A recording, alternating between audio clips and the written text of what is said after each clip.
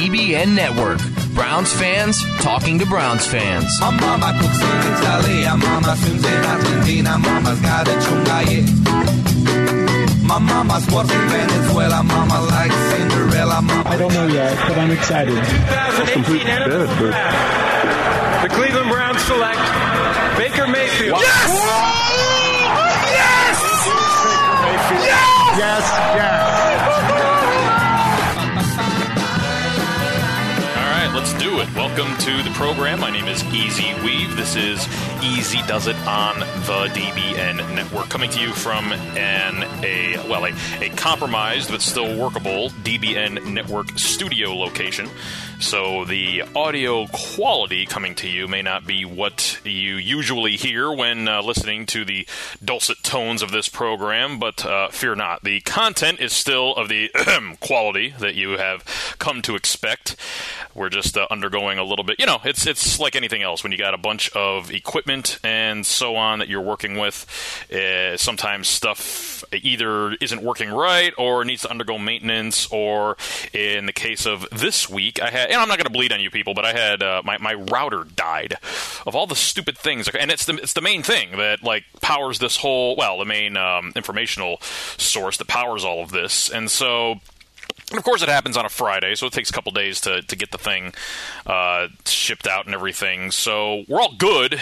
Still able to do everything, and thank God I'll be able to still catch our beloved Orange Helmets tomorrow when they square off for the opening game of the season against the Stillers. But it's just all that to say that while I may sound a little bit different, my zeal and my penchant for presenting to you, hopefully, some stuff that you can enjoy has not been diminished. It's been a while since we've talked. I've been busy. I've been doing a lot of stuff. Plus, while there's been plenty to talk about, I've kind of I've taken an approach this preseason and really kind of all the way through the training camp. I think that was the last time I talked to y'all was at the very beginning of training camp, but it's just there's so many things about which just kind of needed to play out, I think, and they kind of have now, and we're at now as we're on the eve of the regular season. I think that I can speak about these things with a little bit more certitude. Not that me being certain about anything is ever required for me to pontificate to you wonderful folks whenever we get together like this, but still. There's just, and some things I think confirmed, other things, it's certainly a bit of a surprise. And then you throw on top of that the entire Hard Knocks dynamic, which I got to tell you, just to start with that, I am sad that we're not going to get this every year. I so enjoyed Hard Knocks, way more than I thought. Because to be honest with you, I had really no expectations. It's like when they announced that the Browns were going to be on Hard Knocks, like, yeah, okay, whatever. I mean, it didn't bother. I should say it didn't conjure up any real feelings of excitement or whatever. But just I don't know. I had never watched the show before. I think it was last year, a couple years ago, when the Bucks were on. It would have been the only time I really would have been interested in the teams, but it's just never really been something that's interested me. Plus, I haven't had HBO in a while. And look, my bad. The production values, it's actually a really good show.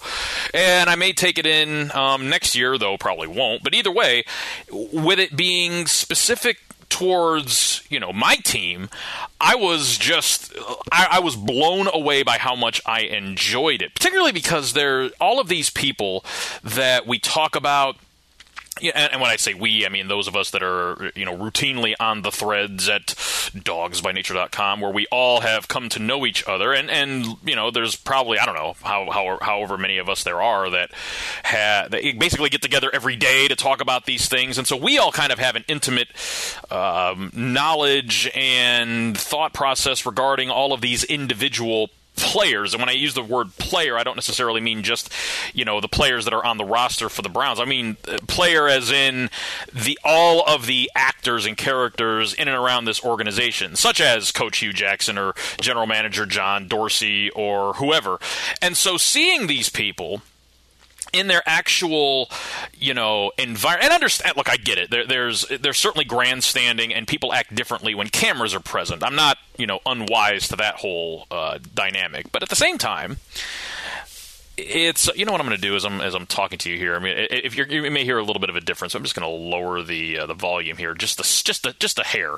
So it may sound a little bit different from here on out, but hopefully better. Either way.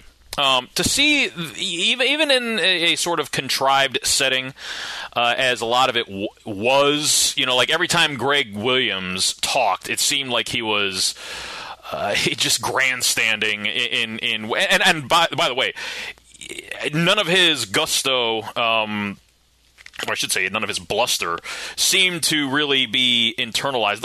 In other words, none of the defensive players looked like they were buying into anything that dude was saying. But either way, seeing these guys in their kind of natural habitat as much as can be possible was just so intriguing to me. And then to see kind of, because while I realize that a lot of it was contrived, these guys, are fighting for jobs, and by this I really do mean everybody, because the itchy trigger finger nature of our owner, except crazily, or I shouldn't say it like that, curiously, with respect to our dogged head coach who, I think at the beginning of the series, Hugh really kind of came across as a sympathetic figure. And as the whole, which kind of got me really excited about the season and feeling better about things, because I kind of look at him as the catalyst of our problems the last 2 years more than any other single factor, unless, and it's always important to throw this caveat in, unless we were tanking. Because if we were tanking these last 2 years, then you got to kind of throw out a lot of the analysis, because if they weren't trying to win, then what do we... And plus, that also can provide some optimism for the future. But, I always say this, that if you are either successful or unsuccessful at anything, and this isn't related to just sports or football or anything, it's just anything in life. If you either want to replicate that success or avoid duplicating that future failure, then you've got to be honest with yourself about what's going on here. And about what happened.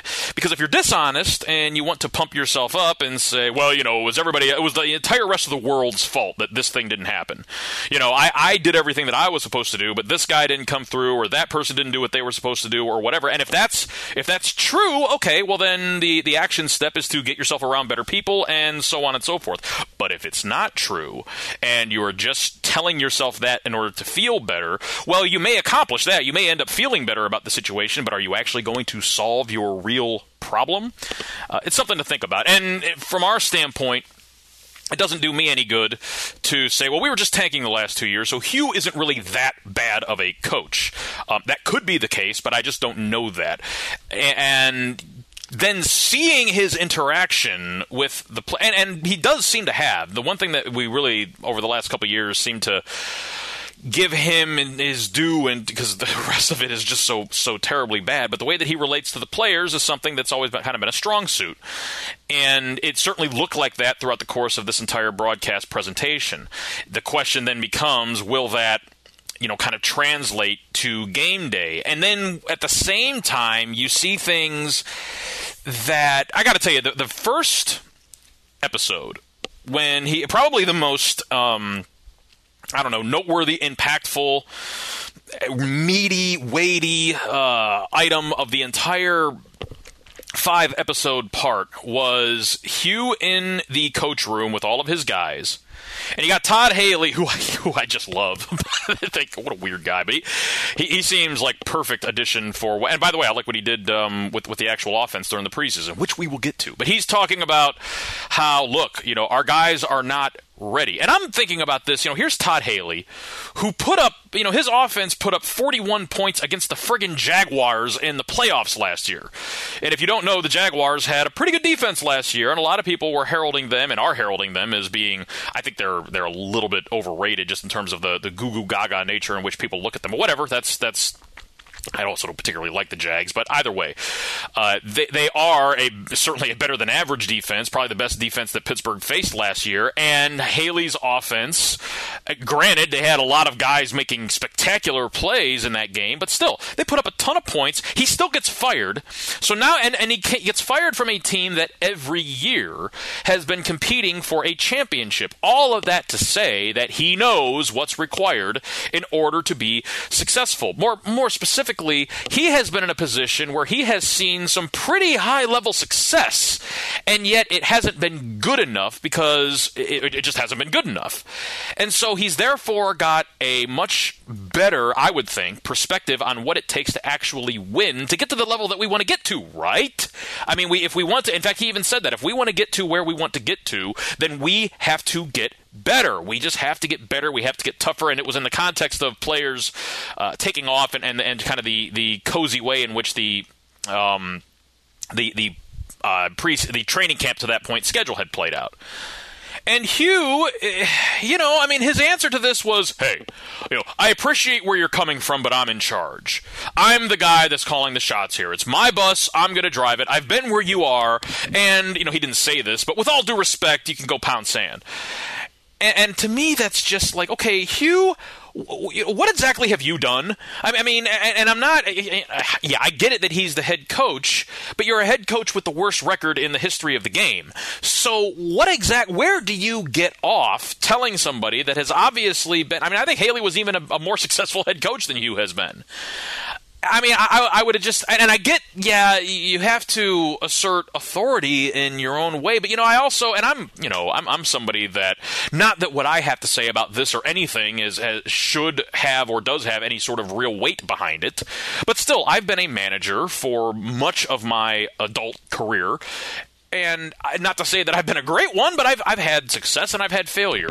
And just from my perspective, I think that if you are somebody, and as I've observed things, if you have to go around telling everybody you're the boss, then there's got to be some doubt about it. It's kind of like the life axiom that I have, that if you are as bad as you say you are, then you don't have to say it. So if someone's walking around talking about how rough and tough and big and bad they are, there's probably a reason why. They're trying to convince somebody, and it may be themselves. Be that as it may, that whole interaction really put a bad taste. It just, what it did, I was going to say put a bad taste in my mouth, but ultimately the bad taste has been there. We all have a bad taste in our mouth and a stain on our football spirit because we've watched this terrible, putrid performance over the last 2 years. And as I watched it, I'm thinking to myself, how many times over the last 2 years has somebody said to Hugh, Coach, we got to do this, we got to sharpen up, we just got to have better focus, or whatever it is. And Hugh's answer to that has been, hey, I hear what you're saying, but I'm the boss. It wouldn't surprise me, is what I'm getting at, if that's actually what's been going on here. And it would definitely stand to reason why we've had this sort of, because if you are, intransigent or recalcitrant, if you're just kind of, you can't take anybody's criticism because, if you're one of those types of people, then that kind of goes back to what I was saying earlier. You're not honest then with yourself about why you have been successful or have failed. And it's one thing, for example, to go back to last year when Hugh really won the contest that he had with Sashi Brown to win Jimmy Haslam's affection, basically, to keep his job, and Sashi Brown was therefore got the axe, as far as it were. So it's one thing to win the marketing contest to convince people that that you just didn't have good enough players to win. But it's a whole other thing to actually believe it. Because I'm here to tell you, that team last year could have won a game or two. And how do I know that? Because I remember watching the expansion teams from 1999 and 2000, and I don't care. If you don't know, okay, that the talent that we had the last 2 years was way better. I mean, not just a little bit better, but significantly better than what we were rolling out there in 1999 and 2000. If you don't know that, well, then you either didn't watch those teams or you've got then I will just say it like this. Then you and I have irreconcilable differences on the matter. Because those teams that Chris Palmer trotted out there in 1999 and 2000, they functionally had no offensive line. Forget pass rush or tackling ability, we had a fairly decent quarterback, but the guy was under the gun the entire time, and the poor kid was just beaten to a bloody pulp, talking about Tim Couch, the last quarterback we drafted higher than 21 overall before this year when we took the soon-to-be great Baker Mayfield. And so, looking at that, I understand the quarterback rooms being what they are, but there is no excuse. The point is there is no excuse for 1-31. Unless We were tanking that whole time. But if Hugh was looking at the situation, and I'm not going to go into a whole big Hugh versus Sashi thing. We've beaten that whole subject to death. That's not the point of this. The point of it is that it's one thing to win the marketing contest in order to keep your job, in order to buy yourself some time to where when you do kind of get everybody situated and up to speed, that you can be successful. It's one thing to say that from a marketing standpoint. It's another thing to actually believe it, right? So if he really believes that his coaching was both hunky and dory simultaneously, but he himself just did not have, the talent to win, if he actually believes that, well, then what we're dealing with is somebody that is probably not going to be successful because he's not being honest with himself, and he hasn't been honest with himself about why we are the way that we are. And that's that whole exchange. And it only was about... Now, look, a couple of caveats to that. His mother and his brother had just passed away, right? So I'm going to extend some grace. A caveat to it is he is in front of a camera, so maybe that was a moment where he was just hamming it up, and he's not really like that all the time. But if that's authentically who he is, and if that leads to and by the way, I was very much on the giving him the benefit of the doubt train of thought when that first episode happened, but as I've kind of seen the ensuing four broadcasts paint a picture and then watch the game. Although the games were certainly an improvement, and again, we're going to get into all that as we go through all of this. But it comes back to a picture that is fully painted here that, at least to my mind, corroborates a lot of the concerns that I had, which is that the guy is, and look, you know me. Maybe you don't know me. I've been somebody that has really been of the mindset and been pounding the pulpit for really the last 4 years that I've been a part of the august fraternity that is the dogsbynature.com community, that we have a problem that the main source of our problems has been the constant churn and the turnover in both the front office and the coaching staff. And even with that, I still think that it may be that we are spinning our wheels here with Hugh Jackson, which is to say that even though I think everybody is on board that we have improved our roster substantially since Meathead went and took an axe to it during the beginning of the offseason on down, even if I don't expect a giant turnaround in the win total until Baker Mayfield gets on the field, because I just don't see us being improved in the one area where we were the most deficient the last 2 years, and that's with our coaching. Time will tell, but I'll say it like this: if that exchange and some of the other ones that we saw throughout the course of the episodes on Hard Knocks and what appears to have been the case the last 2 years on the sidelines, then and again, you have to go a long way to get me to say something like this. Then I just don't ever see it getting there for Hugh. Having said that, even as bad as Hugh has been, doesn't mean that he can't get better. People can improve. The 3-year thing is not just for players. Coaches can improve. And look, if we go out there tomorrow and just bust the Steelers in the mouth and just beat them up and beat them down, then I'm gonna have a whole different attitude about all of this, and it's also going to corroborate some of my theories about us having tanked the last 2 years. Because if we go out there tomorrow and just go out there and bust them up all over the place, well, that's not necessarily just a talent thing. Although I love Tyrod Taylor, I don't see him as somebody that's going to be lighting up the scoreboard.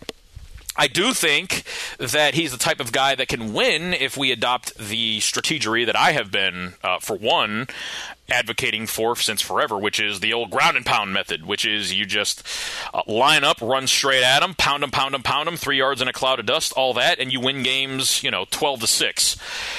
Having said that, it's not that's a model that really isn't followed a whole lot in the NFL anymore, and it may not just be because passing games are what's preferred. Well, okay, I shouldn't say it like that. Passing games are preferred, and it may be more than for just the reason that the running game is no longer in vogue. It has probably more to do with the fact that defensive players are just so much more. I mean, for as bad as we were last year, we were really good at stopping the run, and maybe it's just that that defenses are such that that the running game and the style that what I just described, that whole model of you run the ball, you run it until they make you stop running it, and then make the quarterback beat you. Meanwhile, you play solid defense, don't turn the ball over, and you win close, low-scoring games by basically wearing out the defense and limiting the amount of opportunities that the offense has. That's basically the model that when Chuck Noll of the Steelers retired in 1992, before the 1992 season, Chuck Noll retired, Bill Cowher took over, and that's exactly what Bill Cowher did. He brought the team back to that kind of ground and pound method, and that's how they won for that's how they played, and that's how they won all the way up until he retired, Bill Cowher. So when they won their first Super Bowl with Pigpen, that's what they did, and it worked, because it does work. It's worked throughout the annals of NFL history, but I just don't know if it works today, and the reason I don't know if it works today is because I don't see any other teams doing it, and it's a copycat league. I have a hard time believing that if it was an effective strategy out there, that other teams, I mean, I guess you could say the Jaguars kind of sort of do it because Blake Bortles is oh so terrible. But even still, when they beat the Steelers last year, they put up a lot of points. They did a lot of it in the passing game. And ultimately, the thing about that is that style that I'm talking about, you can win with that style. You can win a whole bunch of games with that style. You can even win divisions and make runs. But, what they discovered is that without that guy that could go toe-to-toe with the really, truly good passers in the league, you're just not going to win the big games. You're not going to go anywhere in the playoffs. The Steelers got nowhere with Neil O'Donnell until they finally did get to the Super Bowl, and then he throws two of the most hilarious interceptions of all time right to Larry Brown, who got a big contract out of the whole deal. And then they went with Cordell Stewart after that, which was even more hilarious.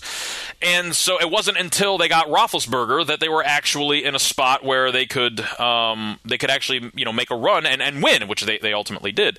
And so while I'm not averse to the notion of doing that sort of style, and I think that we could win with it, point is that even if we were to do that and we were to reel off a big win 11 or 12 games, and that may sound like just total craziness to everybody, but look, it could happen. It could absolutely happen. You do what I'm talking about and do it effectively. 11, 12 games, that's not out of the realm of possibility at all. But when you get into the playoffs, that's when you're going to start going against the best quarterbacks in the league. And look, I love Tyrod Taylor. He's not one of the best quarterbacks in the league.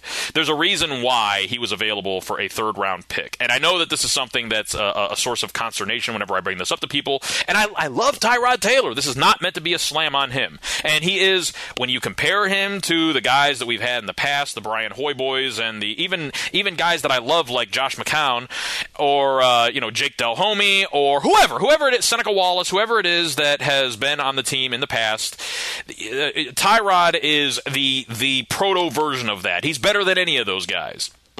And I have no problem saying that. And I love Tyrod Taylor as a man. I think that he is the perfect bridge quarterback. And by the way, jumping back into the third preseason game after looking like he broke his hand off, you just gotta give it to the guy for the toughness shown there. Probably the toughest QB move that I've ever seen. But all of that to say, he's not the guy that's going to stand there in the pocket and make the tough throws in a clutch situation to win you a game. He's just not going to do it. He's proven that with the Bills. I think he showed that a lot during the preseason. And I hate to talk like this because it sounds like I'm running the guy down, and I love the guy. I think that of all the guys we could have got to do this role, he was the best. He not only was the best that we could have gotten, he's probably the best that I've ever seen in that role. He's perfect for it. But you don't have access to quarterbacks unless A, the team that you're getting them from is really, really, really dumb, which is possible. It's totally possible the Bills are dumb in this case. I mean, they did go out and get McCarron and then Josh Allen, and I think they're starting Peterman. So yeah, okay, there's certainly some suspect decisions being made there, so maybe we did luck out. And yeah, you look at Taylor's record and this touchdown interception ratio, there's reasons to be optimistic. I just don't think that in the long run he's the guy. Which, okay, look, in the long run he's not going to be the guy. We all know that the guy is going to be Baker Mayfield. I think that the limited amount that we saw on the Hard Knocks and the probably more detailed version of what we saw during the preseason, I think right now, and I've thought this really. I've been pretty consistent about this, and y'all know where I stand on Mayfield. I think Mayfield right now is a better option than Tyrod Taylor, and I know that gets people's dander up. I just look at it like I think that Mayfield right now is going to be more prone to challenge defenses than Tyrod Taylor will. Does that mean that he'll throw more interceptions? Yes. Does that mean that he will make more rookie mistakes? Sure. Absolutely it does. Does it mean that we will win more games? I think it does. I think if Baker started more games, he would win more games than Tyrod will ultimately if he starts.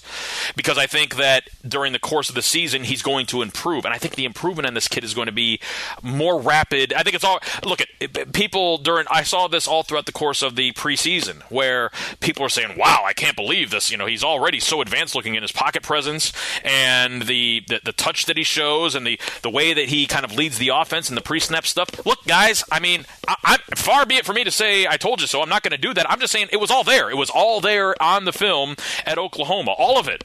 Everything that he's doing was there to be seen. So seeing it now is not a surprise, and I would like to see more of it. In other words, there is the clay that we have here from which to mold is the best clay that we've ever seen. I mean, those of us that have been around for a long time. I should say for the Browns. So let's start doing it. In other words, I don't think that you're gaining anything. And this is a philosophical thing. I mean, I get good people can have different opinions on this. But there is no one-size-fits-all way of doing the quarterback thing. There are guys that would do better, right? They should sit when you draft them. There are other guys that you should play them right away. And for some of those guys that should sit but end up playing right away, it wrecks them. And then there are other guys that should sit and play right away that ultimately end up being fine.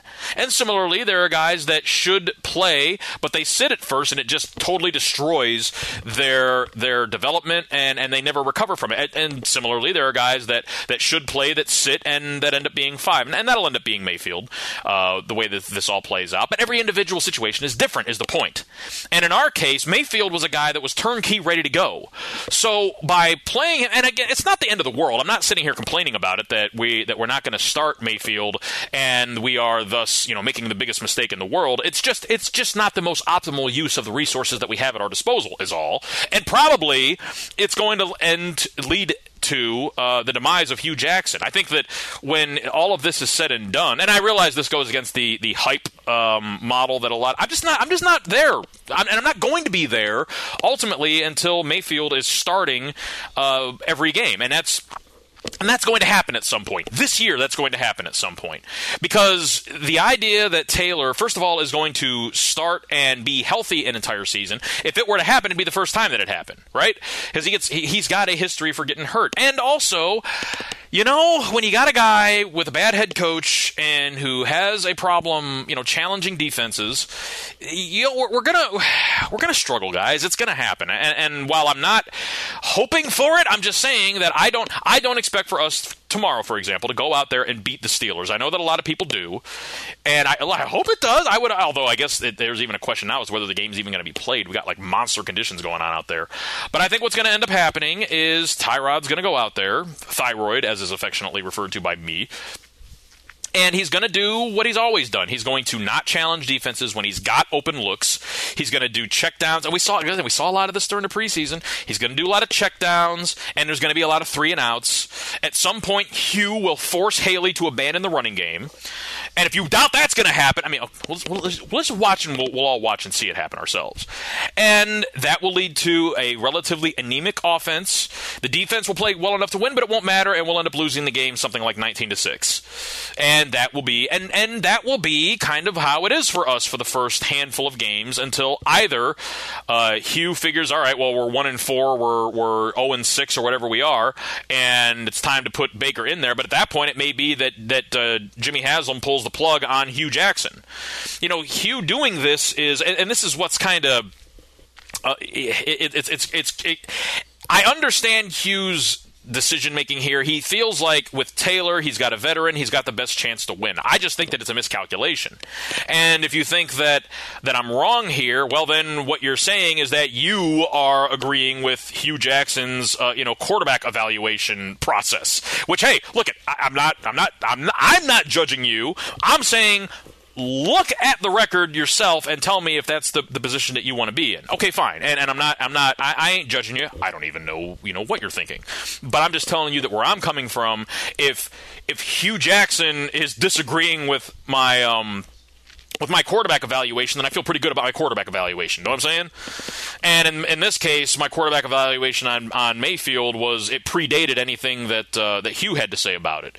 Although the he thing was quite awesome when it all came to pass. Be that as it may, at some point this year, Baker is going to play, and that's when I'm going to start getting hype, because that's when the real development and advancement of this franchise begins. Is when Baker Mayfield is on, because he's the future. He's the future of this franchise. And the gulf of talent between Taylor and Mayfield, I mean, look, if it exists, it's not big, and like I say, it doesn't exist. Actually, the gulf is between it's in the other direction. And I know people, you're crazy easy, or you're just a homer for Mayfield, and you're just honking for the guy, and you're out of your mind, and da-da-da. Fine. Cool. Time is going to bear this out. And I've got no problem letting my opinion on this stand against the evidence that rolls in. And just like every other time, like, for example, I said that if we drafted Mayfield, that he would be the starter. I was wrong. I didn't say that I wanted him to be the starter, although I did. I said that I thought he would be the starter. And here we are the day before. I was wrong. I was wrong. By the way, BIC, Believe in Cleveland, the dude that I was commiserating with early in the draft season process. Dude, you and I had a bet on this, and I hope that you're still out there and you are well. But we had a bet on this that if you were right, I would owe you a 12er of Dr. Pepper, and that if I was right, you would owe me a 12-pack of a 12 bottles of Mr. Pibb. And you were right, I was wrong, my friend. So hit me up, and I will honor our arrangement. But the reason that I thought that we were going to start Mayfield is that when we saw him on the field, that the talent was just going to be so overwhelmingly obvious, and it was, that Hugh would say, well, look, there's not really that much of a functional difference between Tyrod and Mayfield, and I might as well go with the rookie. In other words, I figured that he would acquiesce to common sense on all of this. He hasn't, and fine. I should have seen that coming. Others did. You were right. I was wrong. Can't say that more effusively. But okay, fine. And look, if it goes like this, right? If Taylor goes out there and looks competent, and when he plays well, and we start off like 3-2 or something like that, and then he gets hurt, and Mayfield comes in and looks like a clumsy rookie, then let me have it, okay? Just unload on me with both barrels. I am happy to take it. But I'm here to tell you that's not how this is going to go down. And when Mayfield gets on the field with the first team, which at no point during any of this was he with the first team, which I think is a pretty important thing. Excuse me. Hugh has been so, again, use the word intransigent and recalcitrant on this, that he has just even refused to consider putting him with the ones.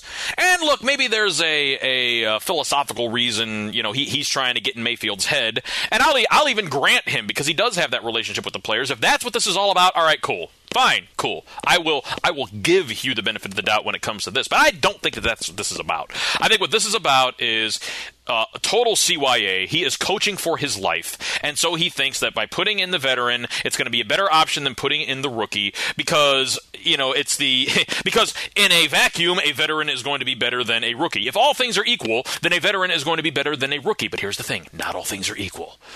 Baker Mayfield is not Deshaun Kaiser. Okay, and Tyrod Taylor is, I don't know who you would correlate to. I mean, Tyrod Taylor is great as far as a mentor is concerned, but Tyrod Taylor is not the type of guy that's going to be able to come onto this team and overcome the shortcomings that we have, and the biggest shortcoming that we have is the head coach.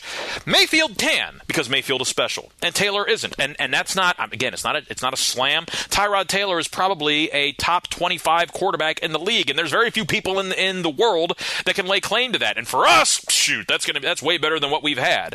It's just not good enough to overcome what we have going on right now, which is no, it's okay. So I've said what I've got to say about this. Time will tell. And so I go into this now with the expectation that if Taylor starts the season and plays the majority of the games, we're looking at about 4 wins. And that'd be an improvement, certainly. But Mayfield is going to get on the field at some point this year, either because Taylor doesn't perform, or more likely he gets hurt, and you just got to hold this out as a possibility. We continue the losing, and Hugh gets axed halfway through the year, and whoever that comes in to take over says, well, why the hell don't we just start Mayfield? I mean, why don't we start him to see what we have in the kid? And then when he gets on the field, people are going to be like, what the hell were we waiting for? He's got it. He's ready to go. Which, if you watched during the preseason, and this is a good segue to get into this, Baker Mayfield, when watching him throughout the course of the preseason, I don't know what else that you're looking for from a rookie quarterback. He's able to read defenses. He's able to get his people in position pre-snap. He's able to navigate the pocket like he's been doing this for 10 years. And he is accurate as all get out. I don't know what else. And the arm strength is, anybody that doubts the arm strength, again, you're just not looking. You're just not seeing what's there. Because he's got, physically, whatever it takes to get it done. But the thing about quarterbacks in the NFL is that it's all about, as far as the physical quality is concerned, you got to be accurate, and the kid is as accurate as anybody I've ever seen. Not just is he accurate as in terms of hitting the target on, in the numbers. Bernie B. Kig, our dude, our buddy, pointed this out during one of the practices, and I noticed it throughout the course of the games. You ever notice on any of these drag patterns or dive plays where, I meant drive plays, where he hits the receiver not only in stride, but he puts the ball in front of them so that way they don't break their momentum and continue running after the catch? You notice how consistently he does that? If you go back and watch and you don't have to watch the entire game, go back and just watch his, because they got these out there all over the place on YouTube where they'll just show all of his throws. Go back and watch his throws, and you'll notice that every single one of them, the receiver never has to slow down. He's hitting them in stride, and they are running after the catch every time. Okay, guys, that's special, all right? And the fact that he's able to do what he's doing at the level he's doing right now, that is special. There's no reason for us to wait on this. And again, it sounds like I'm mad about this, and I'm not. I love Tyrod Taylor, and I'm resigned to the fact that this is going to happen this way. I'm just saying there is no reason for us to wait on it, but we are, and it is what it is, and that's fine. By the way, you disagree with me, hit me up, easyweave@gmail.com, and tell me how very wrong you think I am, or you can do it in the article that accompanies this, or just, lambaste me on the Facebook or the Twitter or whatever. I'm good with taking the criticism. I'm good with people telling me that you're wrong and you're cocky about it. I'm fine with all of that, but I'm just saying we're really kind of wasting time not playing Mayfield because he's ready. He's ready right now, and to my mind, I don't know what else he can show to prove that he's ready until he actually gets on the field, and then we are all going to see. But again, the quarterback position isn't the only thing that kind of got more definition as this whole process moved along. One of the things that you have to, if you are a Cleveland Browns fan, okay, and you have, especially if you've been around for a while, well, I think if you are a Browns fan, you have to have been around for a while. Are there any new Browns fans out there? Is there anybody out there that is just like, hey, I realize that they've lost 49 of their last 53 games, but this is the team that I think I'm going to hitch my wagon to.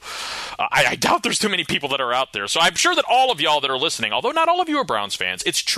There are people that listen to the DBN Network that are not necessarily Browns fans. Keith, I know you're out there, brother. Good to hear from you. Always good to have you out there. He's a Raiders dude, and there are other people out there that do this. But most of the folks, because of course we are Browns fans talking to Browns fans, most of the people out there are, belovers of our beloved orange helmets. And so if you've been around for a while, then I don't think it's possible for you to be around without being wildly optimistic and feeling really good about our first pick overall in the 2017 draft, Myles Garrett. Good God, y'all. This young man is ready. I mean, knock on wood, but this young man is ready to, I have some friends, they're clients actually, but during they're sports guys, and during the draft process, I told them how much I loved Baker Mayfield, and they were giving me the business the whole time. Like, no way that guy's going to be the first pick overall. Well, then he was, and they actually got me a Mayfield jersey, which I'll be donning for the first time tomorrow during the game, as a matter of fact. But and I will be wearing when the Browns play down here against the Buccaneers in a couple of weeks. But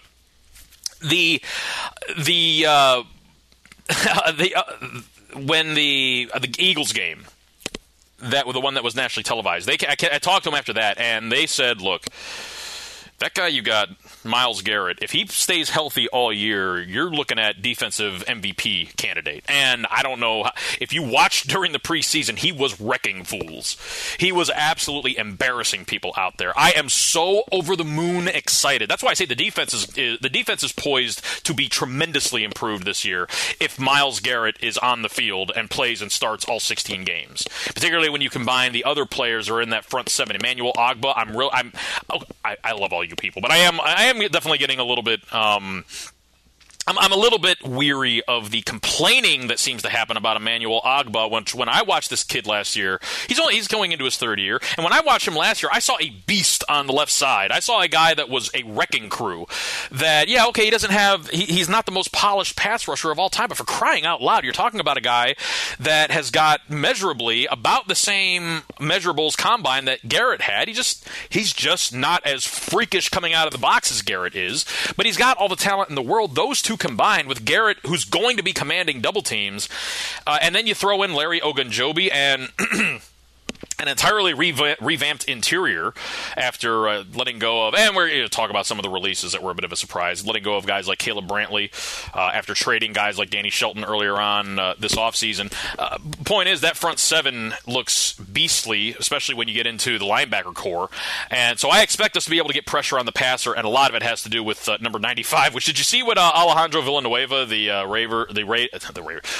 Steelers left tackle, had to say about this? Because, the Steelers right now are in a spot where they're bellyaching over Le'Veon Bell, which I think it's great. I think any sort of discord is good for that organization that I hate with all my being. But they are. They all got their knickers in a twist over this because he hasn't reported. He's holding out for more money, and okay, cool. I got no problem with players holding out for more cash. I think that in the NFL, you have such a small window in which to cash in at the position that you got to do what you got to do. But Villanueva was talking about this. He's like, look, other people are complaining about this. I'm not thinking about Le'Veon Bell. I'm thinking about 95 for Cleveland. And in the same tweet, he says, have you seen 95 for Cleveland? And, hey, that's what's up. If you haven't seen 95 for Cleveland, you're going to be seeing him on some all-pro teams and then some Pro Bowl rosters for many years to come. So there's lots to be excited about when it comes to the talent that is on this team, particularly with the – I mean, somebody was talking yesterday about hype, bring the hype back. I'm like, you want to be hyped? Be hyped about Baker Mayfield and Myles Garrett, because we are talking about – and whatever else happens with the roster – and we have seen, I think Hugh said in the final Hard Knocks edition that we had like 59% of the roster was blown up and replaced over the course of blow up paradigm. It's what happens. You replace a GM and you're going to get this. And this isn't be a criticism. It's what it is. I'm not trying to say that Dorsey did a bad job. In fact, I think Dorsey did a great job. All things considered, when you look at the bold, and he made bold moves in this offseason. And I got to say, we still have our first round pick. We still have all of our picks next year, and an additional third, and I think a couple of sevens. So we didn't really sacrifice any future draft capital, and I'm pretty happy with the way that he has stacked the roster. He went all the way with it, and okay, cool. But he's definitely making it in his image. And as happens, when that happens, you're going to end up losing guys that previous regimes invested in. And such was the case. I already mentioned Danny Shelton and Caleb Brantley. Guys like Carl Nassib and Nate Orchard. Orchard was a Ray Farmer investment, for crying out loud, several years ago. Spencer Drango. These are all players that I would have thought would have been in consideration, certainly, but they weren't guys that he brought in. And this is the thing, guys, I mean, this is just the way it is. And this is not the way things ought to be. This is just the way things are. And if you don't believe me, use your eyes, man. Go back and look. This is not hard to see. You bring in a new GM, he's going to want his guys. And this isn't a matter of right and wrong, good or evil. It's a matter of cause and effect. You fire a guy, then bring in a new GM. He's going to get rid of guys that the other guy brought in because he wants to bring in his dudes, and such has happened here. And I don't even care, because I said at the beginning of the offseason that if he drafted Baker Mayfield, we're good. I'm pretty much good with anything else the guy does if he drafts Mayfield. Now I'll also throw in the caveat that if he does any monkeying around with Myles Garrett, I'm going to be pretty upset. But outside of that, if he did the right thing there, so I'm pretty much good with whatever else he does throughout the course of his tenure as Browns GM, which I hope is a long one, because I actually like Meathead.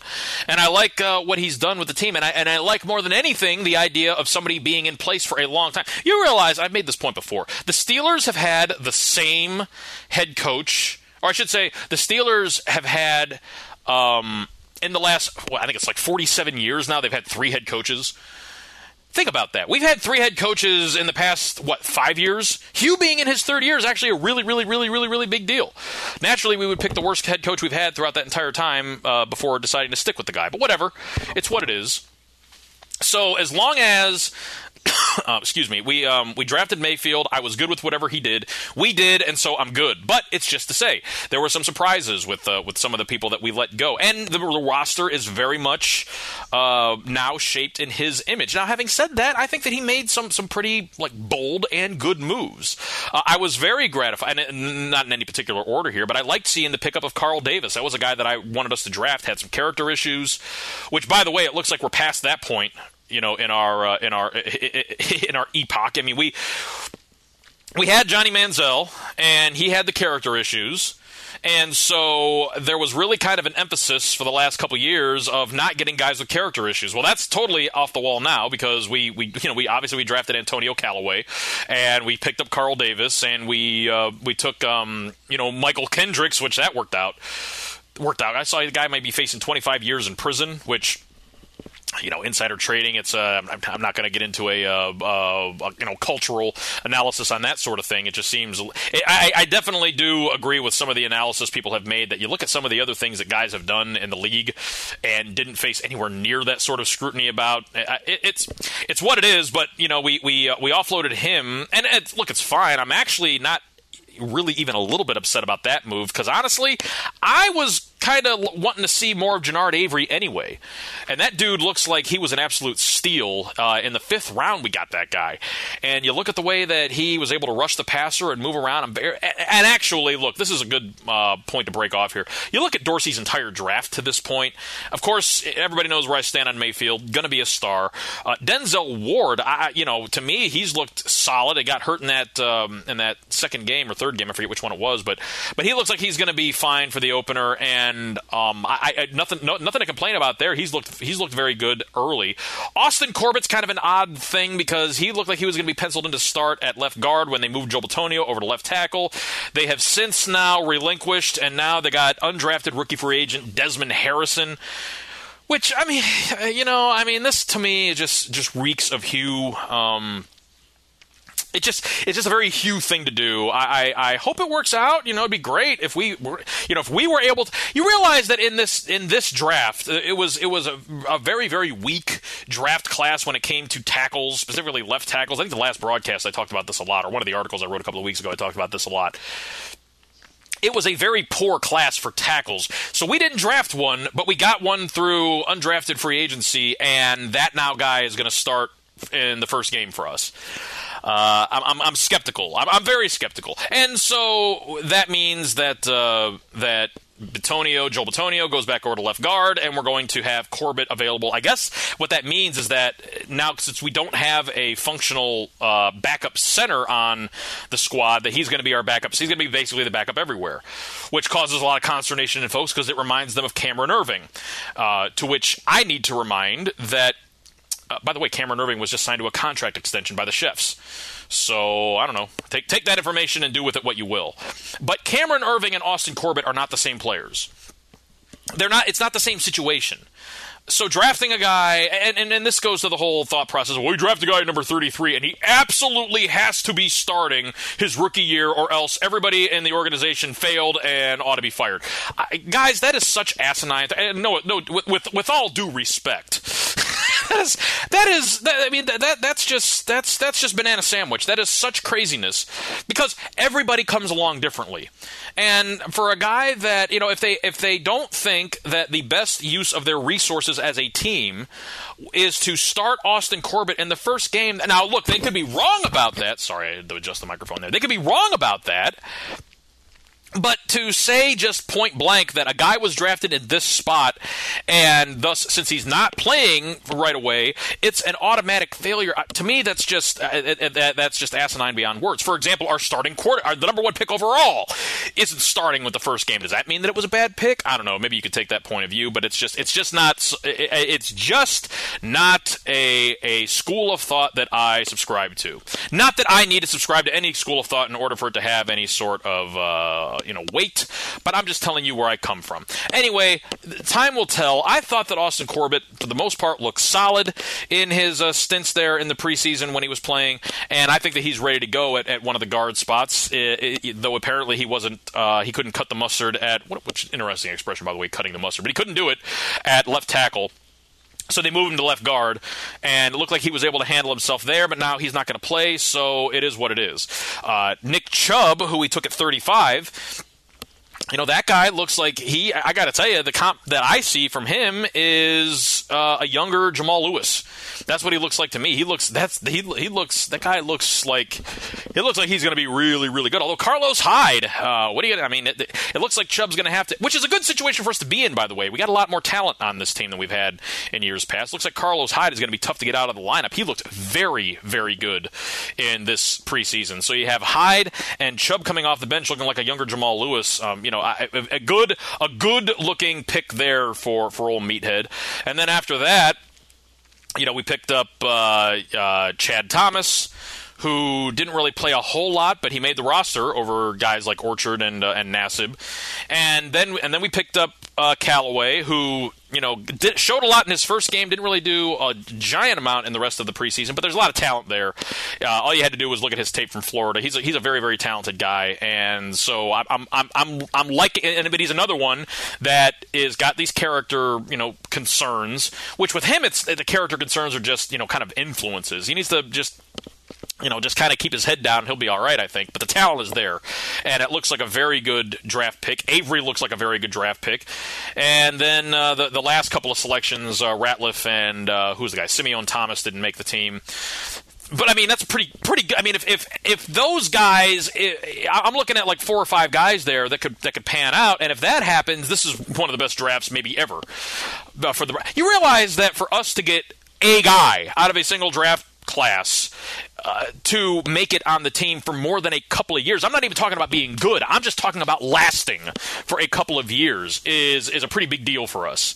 As it happens, we traded away Coco Coleman in the first part of the preseason, and I'm not really sure that anybody is very broken up over that. I certainly am not after watching the Hard Knocks portrayal, all of that, where he basically wasn't performing well, wasn't taking kind of criticism, got benched, complained about it, said y'all should just trade me, so they did, and I got to hand it to him. That was that's a pretty good message to send to the rest of the team. So I don't want to totally act like every part of the organization is out of sync and going the wrong way. We could be looking at a big turnaround here. I'm just skeptical that it's going to happen as quickly as everybody else is hoping for it. Now, if Baker gets in there early, or if Tyrod, if I'm wrong and they're able to go out there and win some games with Tyrod, then great. That would be the best thing. That really would. That would just make everything, because then Baker gets in there whenever he gets in there, and I don't think that sitting's going to hurt him at all. But it would be nice, because that means that Hugh doesn't have to get fired. And while I am not a fan of Hugh Jackson, I shouldn't say it like that. I like Hugh Jackson. I'm not a fan of the way that he did the whole Sashi thing, but like we've talked about before, Sashi's hands weren't exactly clean, and it had to do with the way that Jimmy Haslam runs the organization. So whatever, I'm not going to get too bent out of shape over all of that, but. I like Hugh as far as it goes, but more importantly than that, our staying together, our keeping this whole thing together is so much more preferable than going halfway through the year, blowing up, and now we got a new coach coming in who probably, a lot of people think that that Dorsey would be the one that would make the decision to replace him and then hire his successor. We cannot assume that. You cannot assume that is the way that it will play out. What would more likely happen is Haslam fires Hugh, and then Haslam hires the coach and introduces him to Dorsey and says, make this work. And then they all report to Haslam, as has been the case all the way through all of this.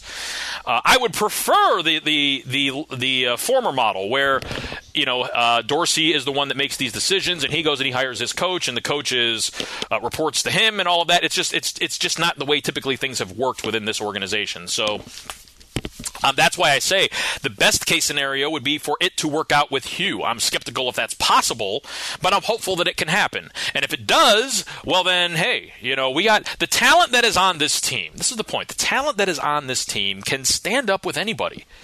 I know people find that crazy to believe, but particularly once we get Mayfield in the game, and I realize he's a rookie, I don't care. Watch the tape. Go back and watch what the kid did in college, and it shouldn't surprise you at all what he was able to do in the preseason, and it further should not surprise you when he gets on the field and does it in the regular season when he's playing with the ones at whatever point this year that happens.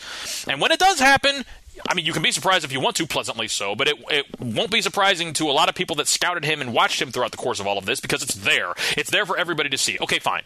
Whether or not Mayfield's on the field or not, Tyrod Taylor is a much more talented quarterback than we've had here in this JAG role in the past, in this mentor role.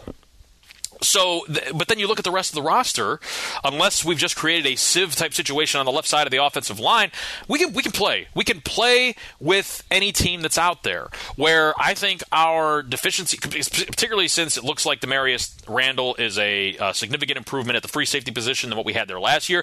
Hey, I'll even give Jabril Peppers his due. It looks like he improved some over the preseason. I got to see the live action before I can feel good about that, because that's a big deal.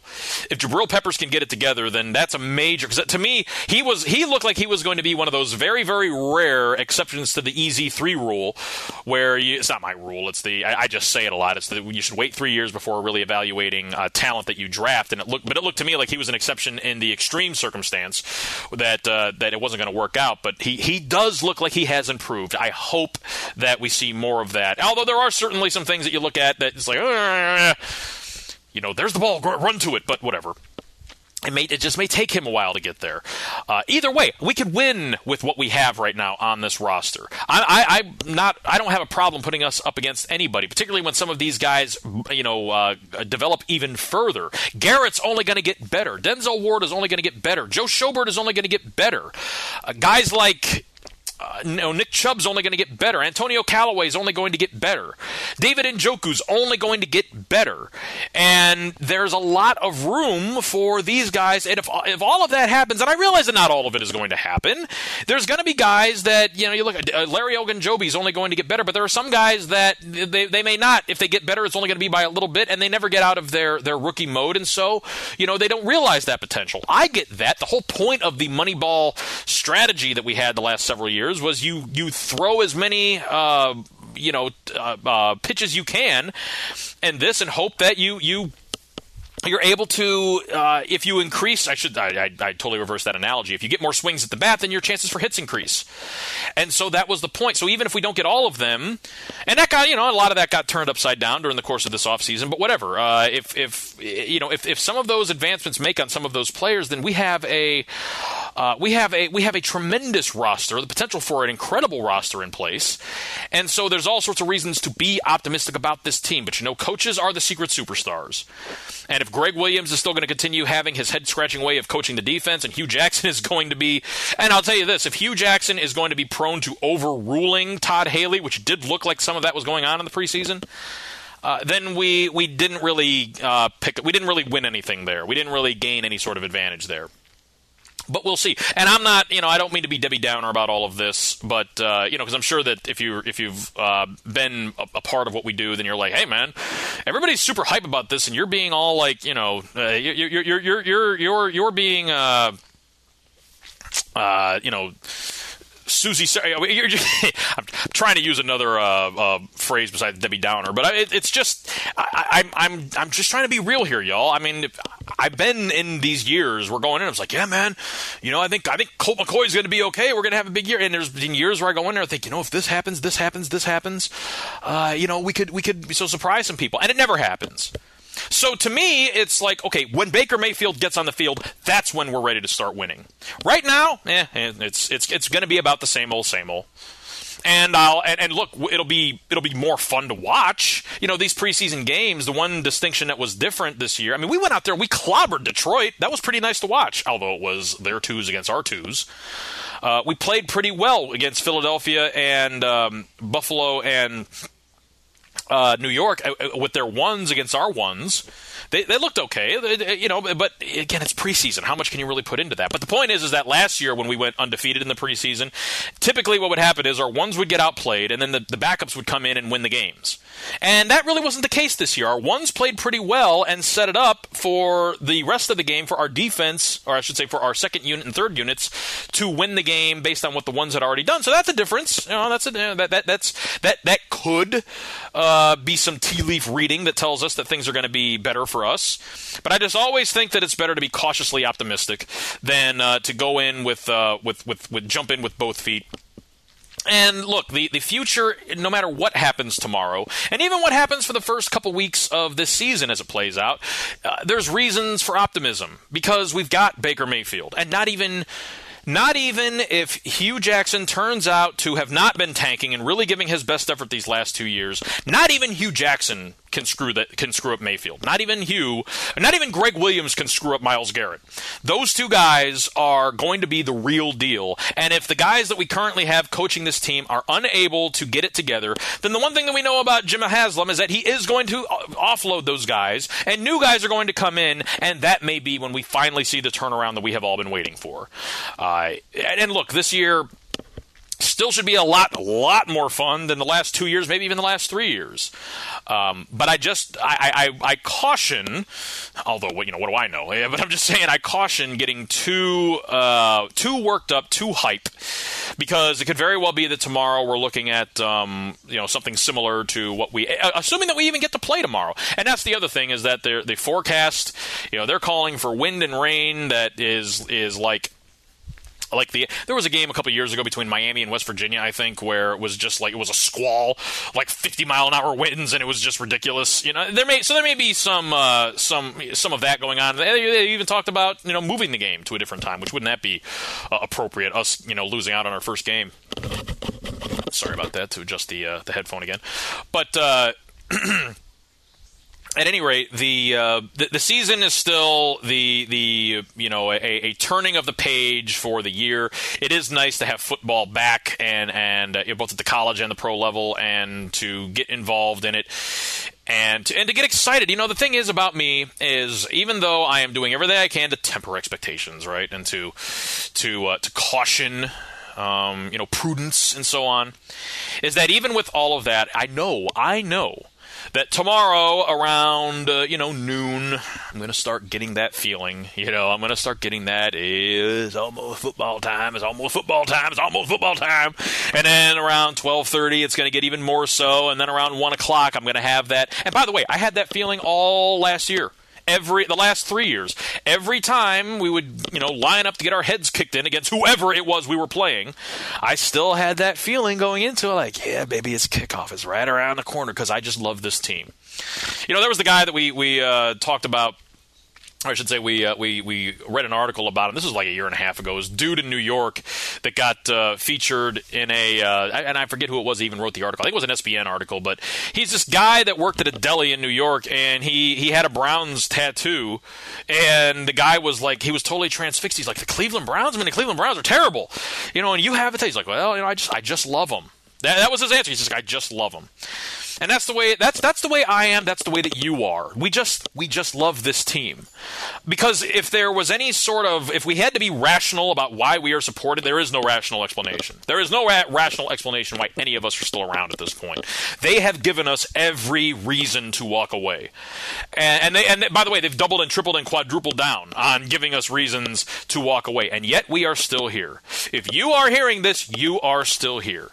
And look, the thing about that, and it's the prize that we've all been waiting for, and maybe it will happen, and that's the clarion call that this all needs to come to an end, is that when that turnaround does happen, and it will soon. I feel that. I feel that the turnaround is imminent. Well, it's soon, maybe not imminent. But when it does, good God, y'all, it's gonna feel so good when it does happen. And I know that, you know that. It's so let's see. Maybe tomorrow I'll be wrong, and it will be the beginning of all of that. But it was a pleasure speaking with you here today. Already an hour. Wow, that just went by quick. I think I hit about everything I was going to talk about, but hey, I will be with you again tomorrow after the game, as is our procedure. Always enjoy speaking with you. Hit me up on the email, easyweave@gmail.com, Facebook and Twitter, all that. If you want to participate in what we do here at the network, it's firing up again, so you can always. By the way, the DBN Network Twitter page is back up and running at full steam. So we got stuff happening, more shows coming. If you'd like to add your voice to what we're doing, same thing. Hit me up, easyweave@gmail.com. Until we talk again tomorrow, I hope that you have a wonderful day and morning, and you enjoy the game, as I know that I will, regardless of the outcome. My name is Easy Weave. This is Easy Does It on the DBN Network. And until next time, good luck. God bless.